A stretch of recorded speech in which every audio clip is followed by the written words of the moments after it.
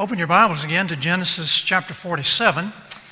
Today it'll be a little bit different. We're going to go through the passage and then we're going to come back and focus on a particular verse, verse 9. We're talking this morning about living a joyful life. Is it possible? And if it is, how do you do it?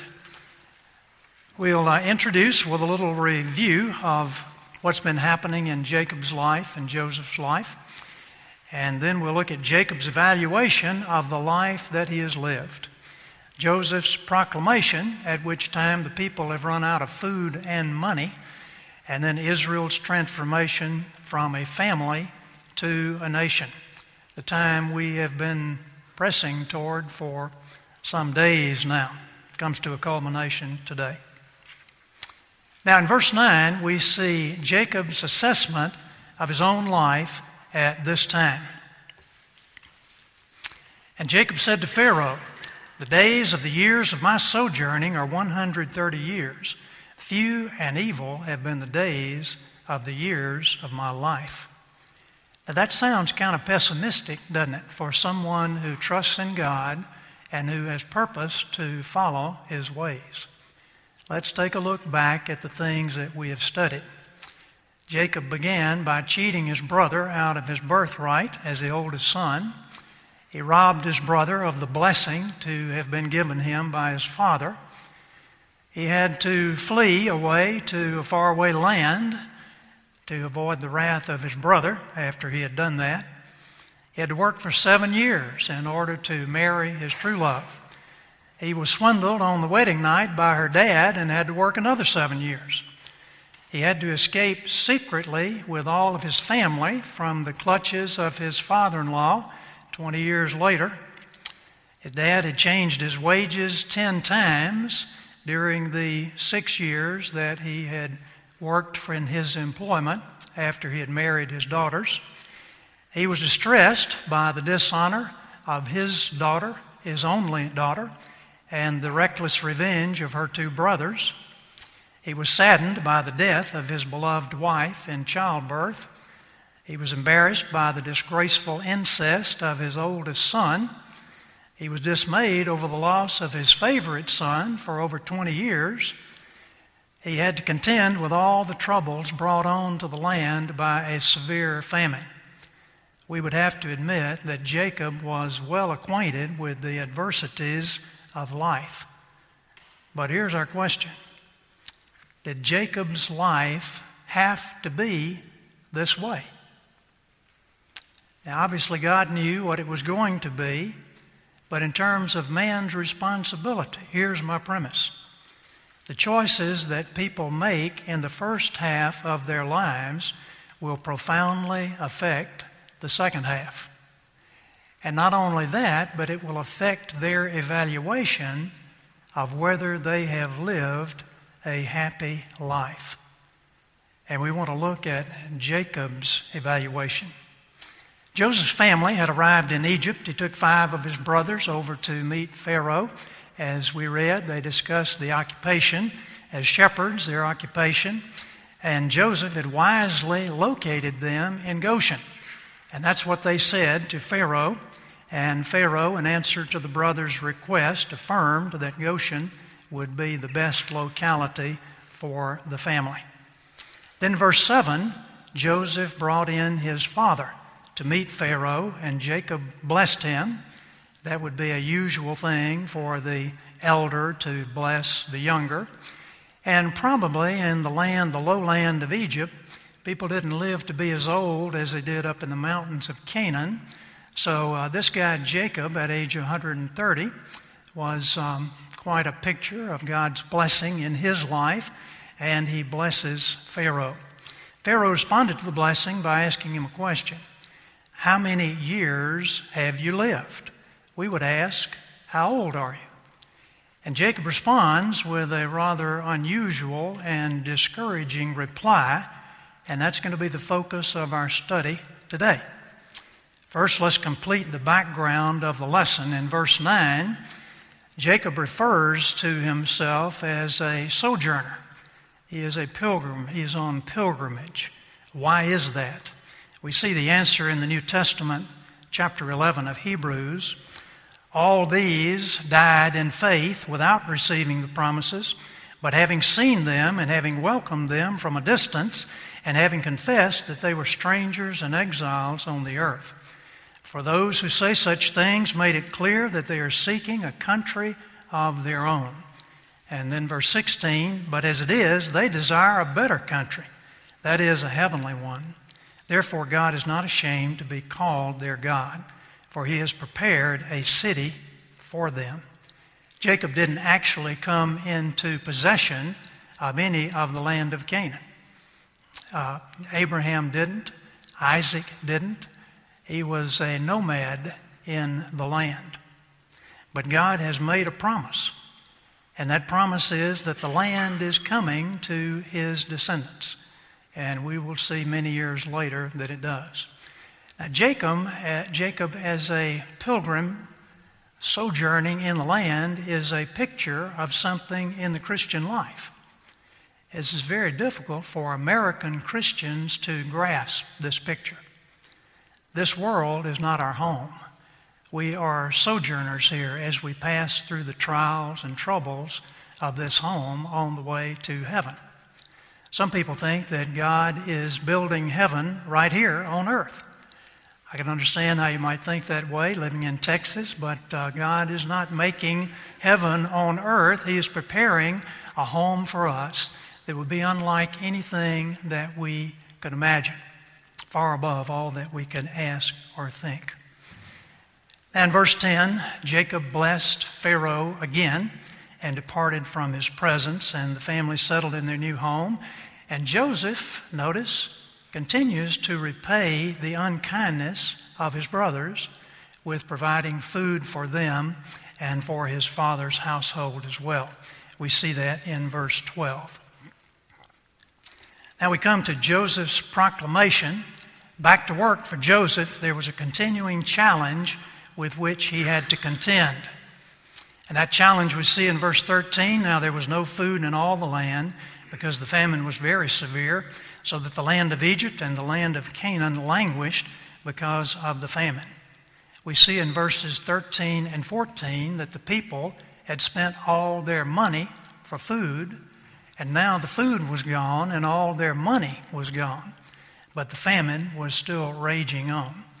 So Joseph issued a proclamation in verse 16. The people could buy food with their livestock, which they did. Their livestock was going to die anyway because there was no food for the flocks and the herds, so this looked like a good idea. A further proclamation regarding taxes to be paid for the government is given in verses 23 through 26. Pharaoh, or the government, was to receive 1/5 of everything that was grown in the land. The people 4/5. Finally, when their livestock is gone and they don't have anything else, Joseph agrees that they can sell their land and sell themselves into servitude in order to buy food. And they did. And some people would say that Joseph was a socialist who unjustly grasped the possessions of a poor populace of the land. But I would disagree with that. Look in verse 25, the people were very grateful to Joseph for having saved their lives.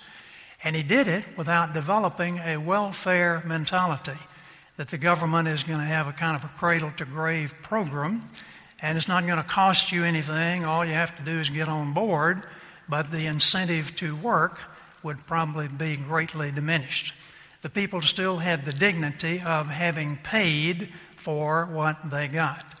And imagine if we only had a 20% tax burden in this land.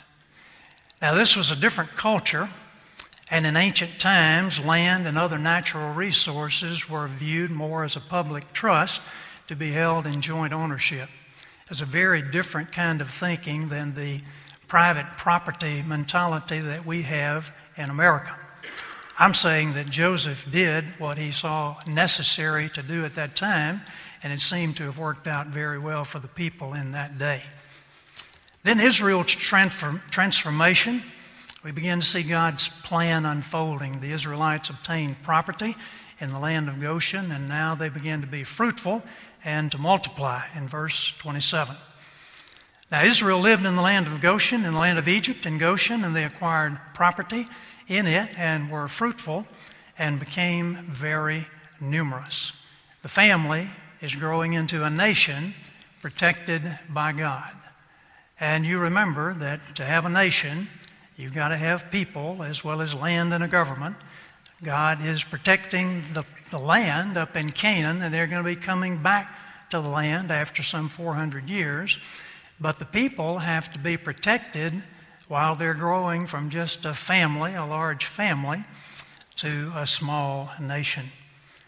So we read that Jacob lived 17 more years in the land and died at age 147. I wonder if his testimony changed before he died, as he was back with Joseph and everything was provided for him. And he made Joseph promise that he would not be buried in the land of Egypt, but that he would be taken home to the promised land and buried in the burial place of his fathers. He had a lot of faith still. Now go back to section B and let's focus on section B. Jacob's evaluation of his own life. He is talking to Pharaoh and he says, the years of my sojourning, or the days of the years of my sojourning, of 130, few and evil have been the years of my life. This verse has been variously translated. Few and evil, difficult, unpleasant, sorrowful, painful, strenuous. Why do you think Jacob would have given such a dour answer to that question after having married his true love?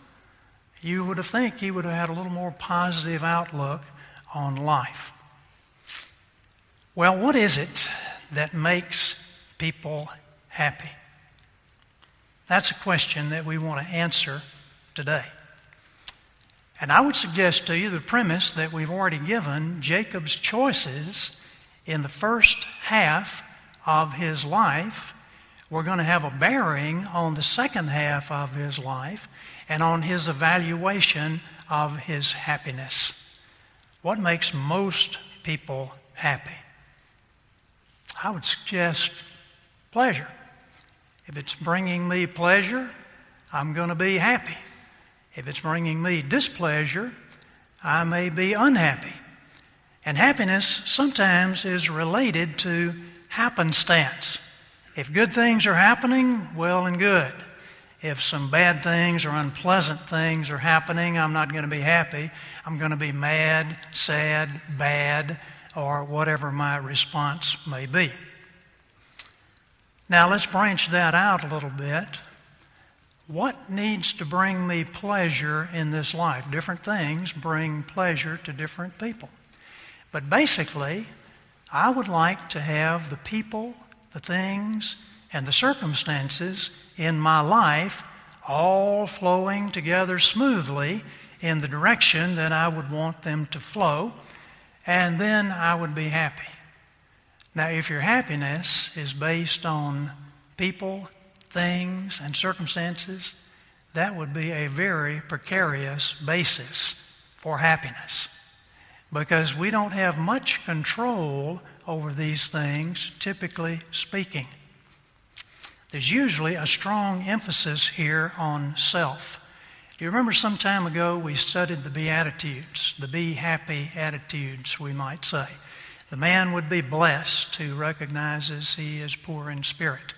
The man would be blessed who mourns over his sin.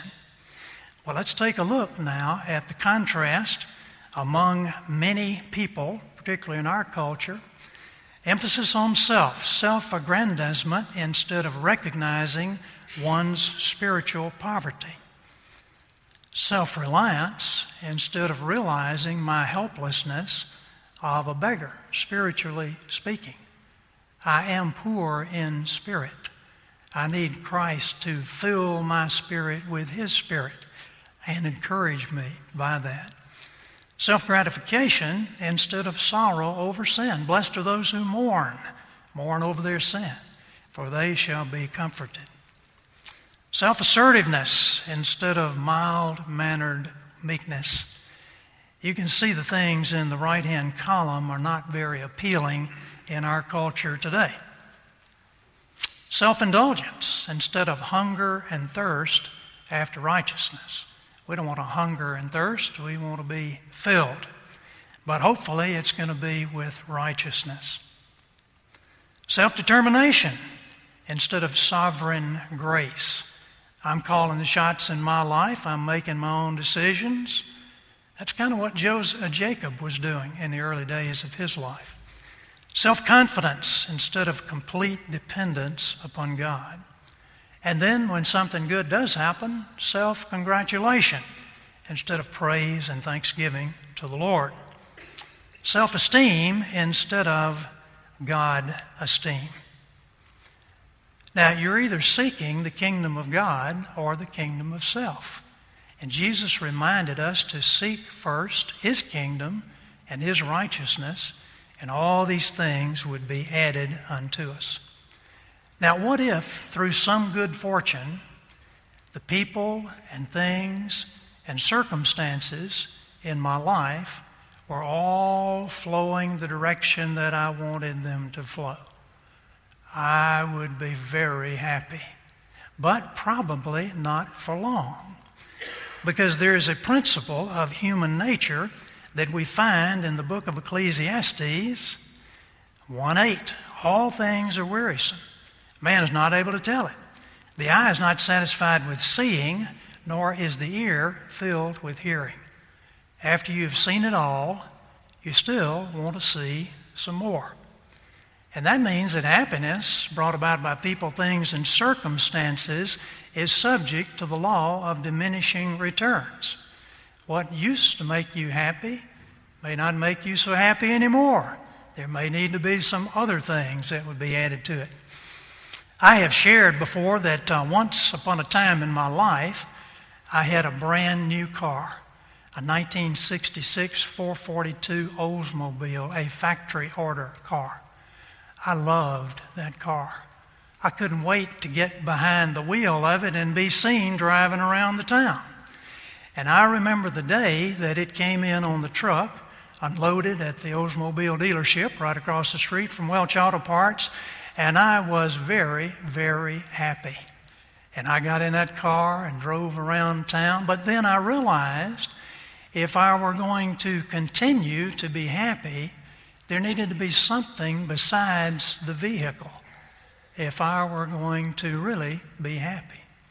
I needed to have a beautiful girl sitting next to me as I drove around in a vehicle. And I didn't want just any beautiful girl. I wanted a particular beautiful girl, Yvonne Sandifer. And if I could just have Yvonne driving next to me and the people could see that, I would be completely happy. I started wishing that it was a convertible so that people could see better her sitting in that car. Well, that summer, Yvonne moved to my hometown and went to work at our church, and we were to be married in July. And we enjoyed driving around town in the black night. But you know what we discovered? There were going to be a number of other things that we had to have if we were going to be happy to the degree that we wanted to be. We needed to have something to eat and a means of buying some groceries. We needed to have a place to live. We wanted to have some children. There were many, many things that we recognized that we needed. And most of those things fell into the category of people, things, and circumstances. But fortunately, along the way, we had been taught that in reality, giving and serving trumped receiving and being served. And we had had some excellent examples of that in our lives, and that probably saved us from a lot of disappointment with people, things, and circumstances when they're not going your way. We were fortunate to learn a few things from some wise older people. And one of the things we learned with people, you just have to cultivate a servant's heart. A servant may get treated, well, like a servant. And if he does, if he has a servant's heart, that's no big deal. Even as Christ came not to be served, but to serve. Then with things, you use things to lay up treasure in heaven. That's what Jesus taught. If God has blessed you with many things, use those things to invest in His kingdom. And then with circumstances, you maintain a single-minded focus on Christ and use your circumstances to promote the gospel. I wish you could have been at Bible study Thursday night. After I concluded the lesson, there was another lesson given on how to use your circumstances to promote the gospel. And it was really a good one. You should have been there. Now, here's some possibilities if you want to be happy. You can hope against hope that everything with people, things, and circumstances are going to be flowing your way. And this would be the person who would buy the lottery ticket. Man, I'm going to win the lottery and it's going to be wonderful, because then I'll have the means to get everything I need and I'll live an enjoyable life. Well, usually that person is in for a great disappointment, because you can't make everything flow your way, no matter how hard you try. And then when you get disappointed, really disappointed, so that you're depressed, you got to find some way to cope with the disappointment. And then you hear people saying something of, why didn't somebody who loves me tell me that a life of sin was not going to make me happy in the long run? We hear stories about that all the time. You see, some people may be delivered from the guilt of sin through faith in the blood of Christ, but they're not delivered from the power of sin through the process of sanctification. And so they just stumble along through life, stumbling on Christ's commandments and never attaining real joy or happiness, because there are always some things wrong because things didn't work out the way they wanted to. The world has many remedies for that kind of discouragement that can come in life. The frustration, the loneliness, the hopelessness. But not many of those remedies are going to be satisfying. And some of them are going to result in broken health and broken dreams and utter despair.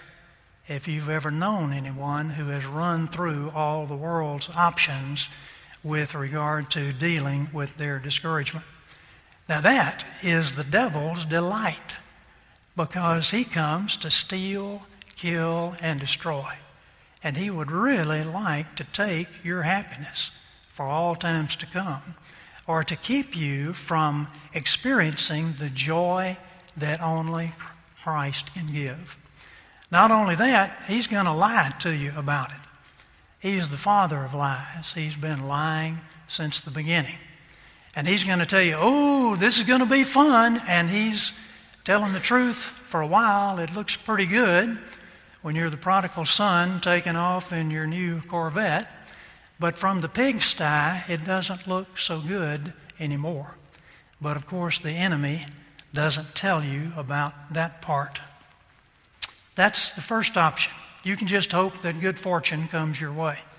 Option number 2, you can pour yourself into the objective of seeking to manipulate people, things, and circumstances so that they will suit you and you will be happy. This proves to be a formidable task, not only because the world is under a curse of sin, but guess what? There are many other people who are seeking to do the same thing. And they may be trying to manipulate you so that you can make them happy. Please don't marry that type of person. That could be a very difficult time. Now, this option is precisely what happened in Jacob's life.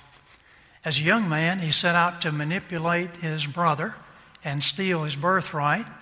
And he did, you remember, with the pottage that he cooked. Then he outmaneuvered his aging, almost blind father to steal the blessing from his brother. And he got away with it, he thought, but he wasn't too happy because he had to make a run for it to avoid the wrath of his brother. And then he met sweet Rachel. She was a lovely girl, but her dad was a big-time schemer. And Jacob was small potatoes when it compared to Laban as someone who could scheme things to suit him. So we read Laban changed his wages 10 times, swapped his daughter on the wedding night. Jacob had to work another 7 years for him. A few days of labor, it might seem like romantic bliss. But remember, in Laban's employment, Jacob was almost like a slave. And he came from a family where he had a wealthy grandfather and a wealthy father. Add to that mix Zilpah, Bilhah, and you have a recipe for unhappiness. There were all kinds of manipulation and jealousy and bartered mandrakes and everything else that comes in marriage when people try to manipulate each other. Life is all about choices. Look at the choices that Jacob made. Jacob and his mom could have waited, if they could exercise a little patience, for God to fulfill the prophecy that the older would serve the younger. Isaac and Rebekah wanted godly lives for their sons. They could have sent a servant back to Haran to find a believing wife, even as Isaac's father did for him. Now, Leah was the oldest daughter in Laban's family. She had to be married first, and she would logically have married Esau. And she was the most prolific by far, having 6 sons and a daughter. And if Esau had married her, maybe those boys could have grown up going hunting and fishing with him. That's what he did a lot of the time. And they might have been able to avoid some of the trouble that they got into. But choices. Now that would have left the younger daughter, Rachel, to marry the younger son, Jacob, and he could have avoided 20 years of his life and the curse that we saw that Laban put on the ones who had stole his household gods, which turned out to be poor Rachel. Choices, choices. Young people, can you see it? The choices that you make in the first half of your life are going to have a profound bearing on what happens in the second half of your life, and the way you see your life as to whether you would really be happy or not. Now, certainly you can recover from wrong choices, and we all do. But the question is not, am I having fun right now? The question is, am I investing in anything that's going to bring satisfaction and fulfillment later on? That would be people and the Word of God, especially the gospel, loving people, serving people, doing the things that God has shown us to do in Scripture, and doing those things with a good attitude. You can do that in all kinds of professions, jobs, and ministries. We're not suggesting that you have to go into full-time Christian ministry, but you have to learn to give, because you're more blessed when you give than if you receive. And if you don't have a lot to give, you can give yourself. That's what Christ wants. Well, these were tough lessons that Jacob had to learn, but we can profit from his error because we can just read it in the book about the choices that he made. Al Mohler describes our culture at the recent Ligonier Conference in Orlando. You see, it's going to be difficult to make right choices today because our culture is telling us, follow your heart and do what feels good. But here's what Dr. Mohler related. A cultural shift is when the thinking of our culture begins to change, and so we have to kind of revise the moral code because different things are becoming acceptable. That would be a moral shift in the culture, such as we saw in the so-called sexual revolution of the 1960s. But he says now we're experiencing something very rare in any culture, and that would be a moral reversal. a moral reversal. And a moral reversal would be when what is celebrated in a culture is condemned, what used to be condemned, and what is condemned now would be those who refuse to celebrate. Do you see what we're talking about? Things like abortion, same-sex marriage, just living together without being married. Young people, what are you going to do when your friends are participating and even celebrating these kinds of things that are an abomination to God? What are you going to do? You're going to compromise because you don't want to be thought of to be weird, judgmental, or legalistic. So you just accommodate the culture. But I can assure you of this. If you're a true Christian, you'll never be happy compromising, accommodating the culture. It's just not going to work that way, because if you have heard the truth, and if you're a true Christian, then you've had the light. And if you turn from the light, then you're not going to be happy with yourself. You'll bear a burden of guilt. I heard it from Paul Renfro. He said, someone has noticed that the problem in culture is no longer the problem. The problem would be those who point out the problem. And if you are confronting your culture, you are the problem, because the culture wants you to join in and celebrate these sins that have even been legislated into law in our country. We really are facing challenging times in our land today. Just compromise. Be compatible with the culture. That's what they want you to do, and that way you won't make any waves that you'll never be happy. You'll be just like Jacob. Few and wretched have been the years of my life. Now, when you're 130 years old, there's not much time left to do much about it.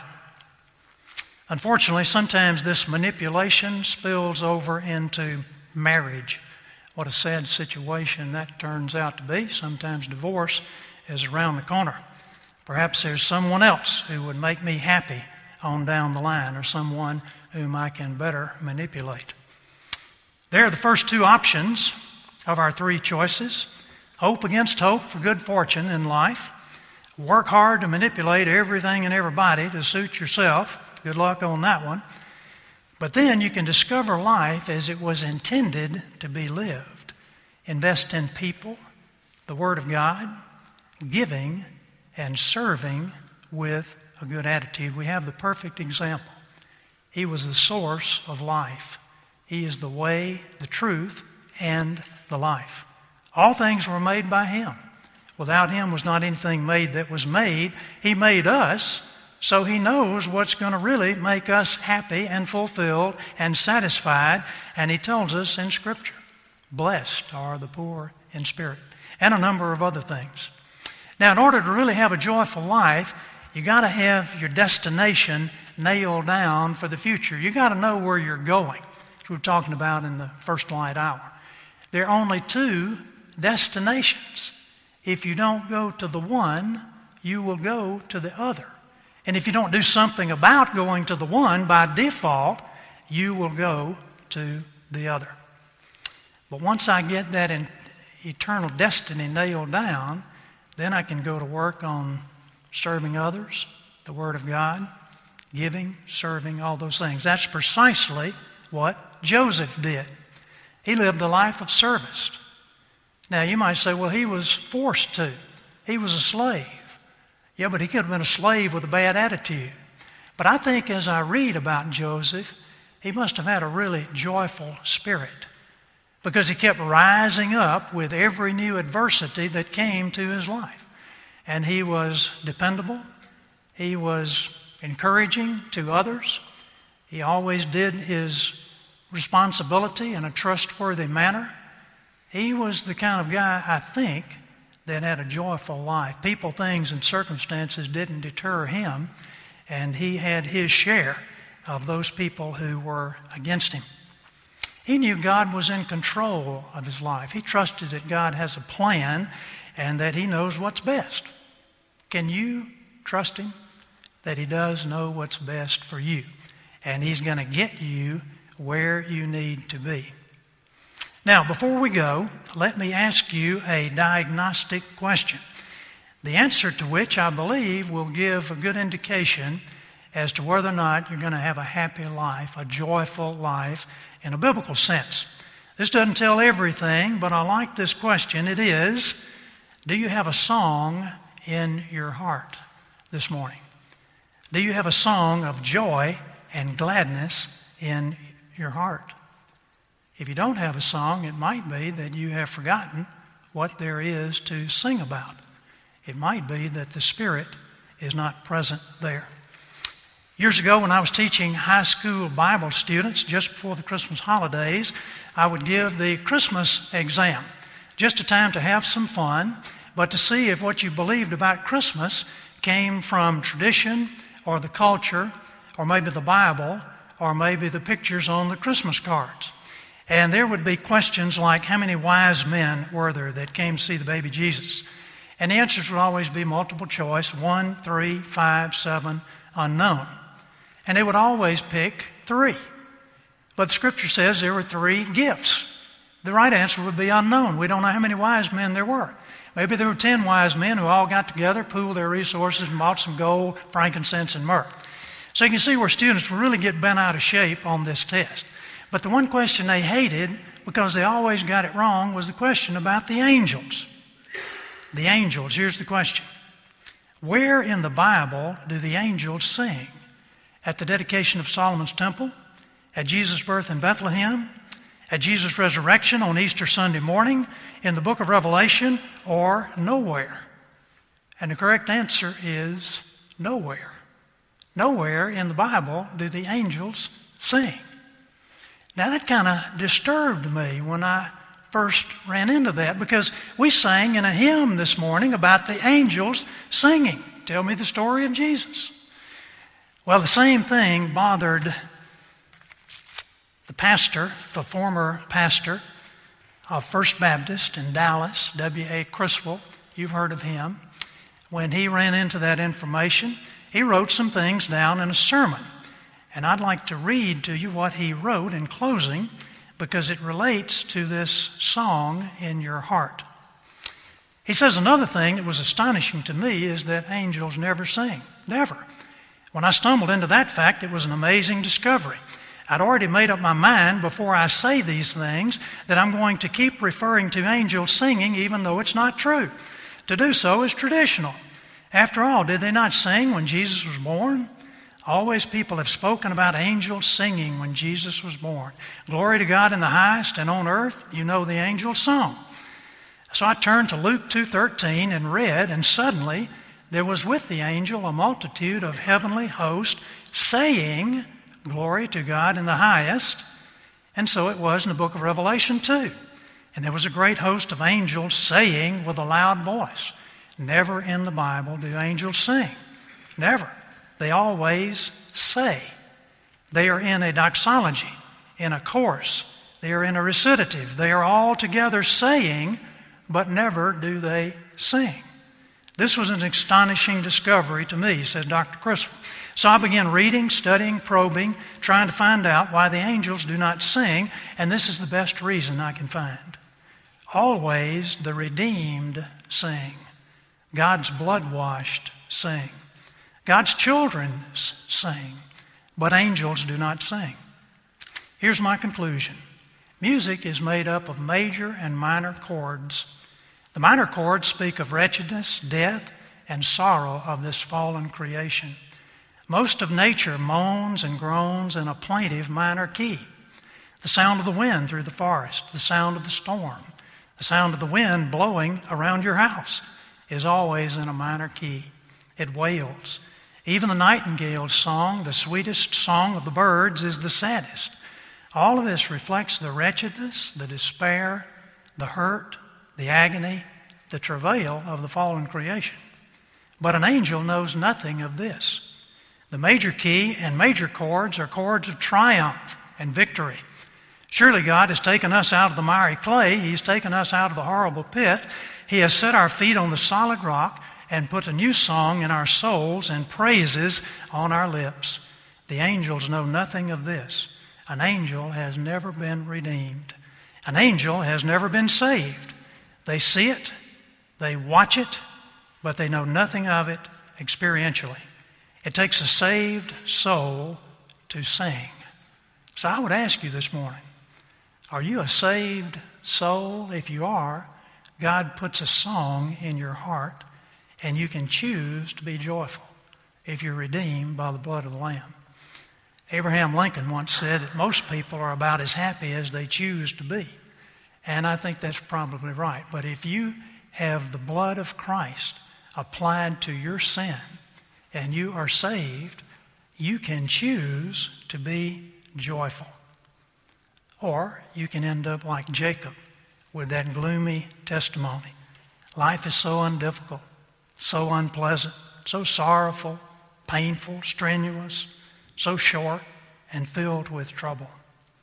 If you've been saved from the penalty of sin, maybe it's time to be saved from the power of sin and from the power of negative thought patterns that the enemy likes to feed to us. So which would you choose this morning, melody or malady? Colossians 3. Let the word of Christ dwell in you richly as you teach and admonish one another with all wisdom, and as you sing psalms, hymns, and spiritual songs with gratitude in your hearts toward God. You can't sing about gratitude if it's not in there. So I would encourage you now as we pray to ask God to put a new song in your heart if you know Him. You might have to move some other things over out of the way in your heart. If you don't know Christ, come to Him asking forgiveness for your sin. Invite Him to come into your life, to transform your life, to give you the attitude of one like Joseph, that you might be able to serve, that you might be able to give. And let me remind you that no matter what the choices you have made in the past, God waits with forgiveness and a fresh start. Let's pray.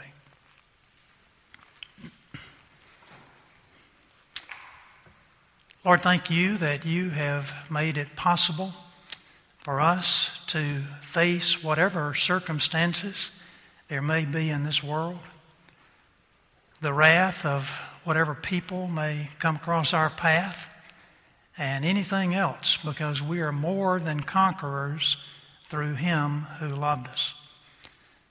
Lord, we recognize that we can only do any good through the power of your Spirit working through us.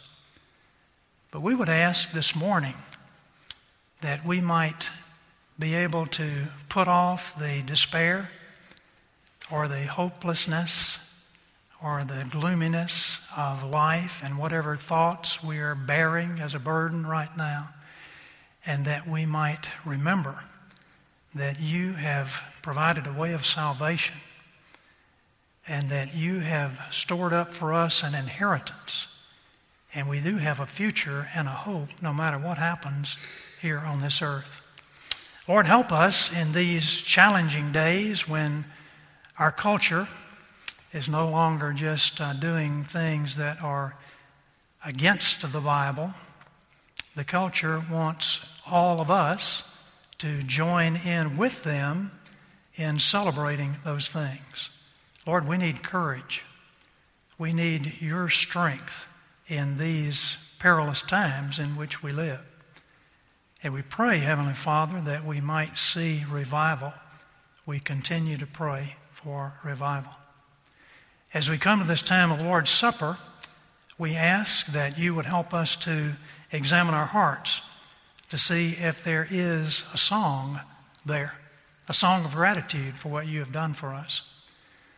Lord, I pray that if there is someone here today who does not truly know you, perhaps someone who has been to church and done all the religious things and maybe has even taken the Lord's Supper or been baptized, and yet in their heart of hearts they would know that they really are not living for you, that the world is calling and that call is very strong.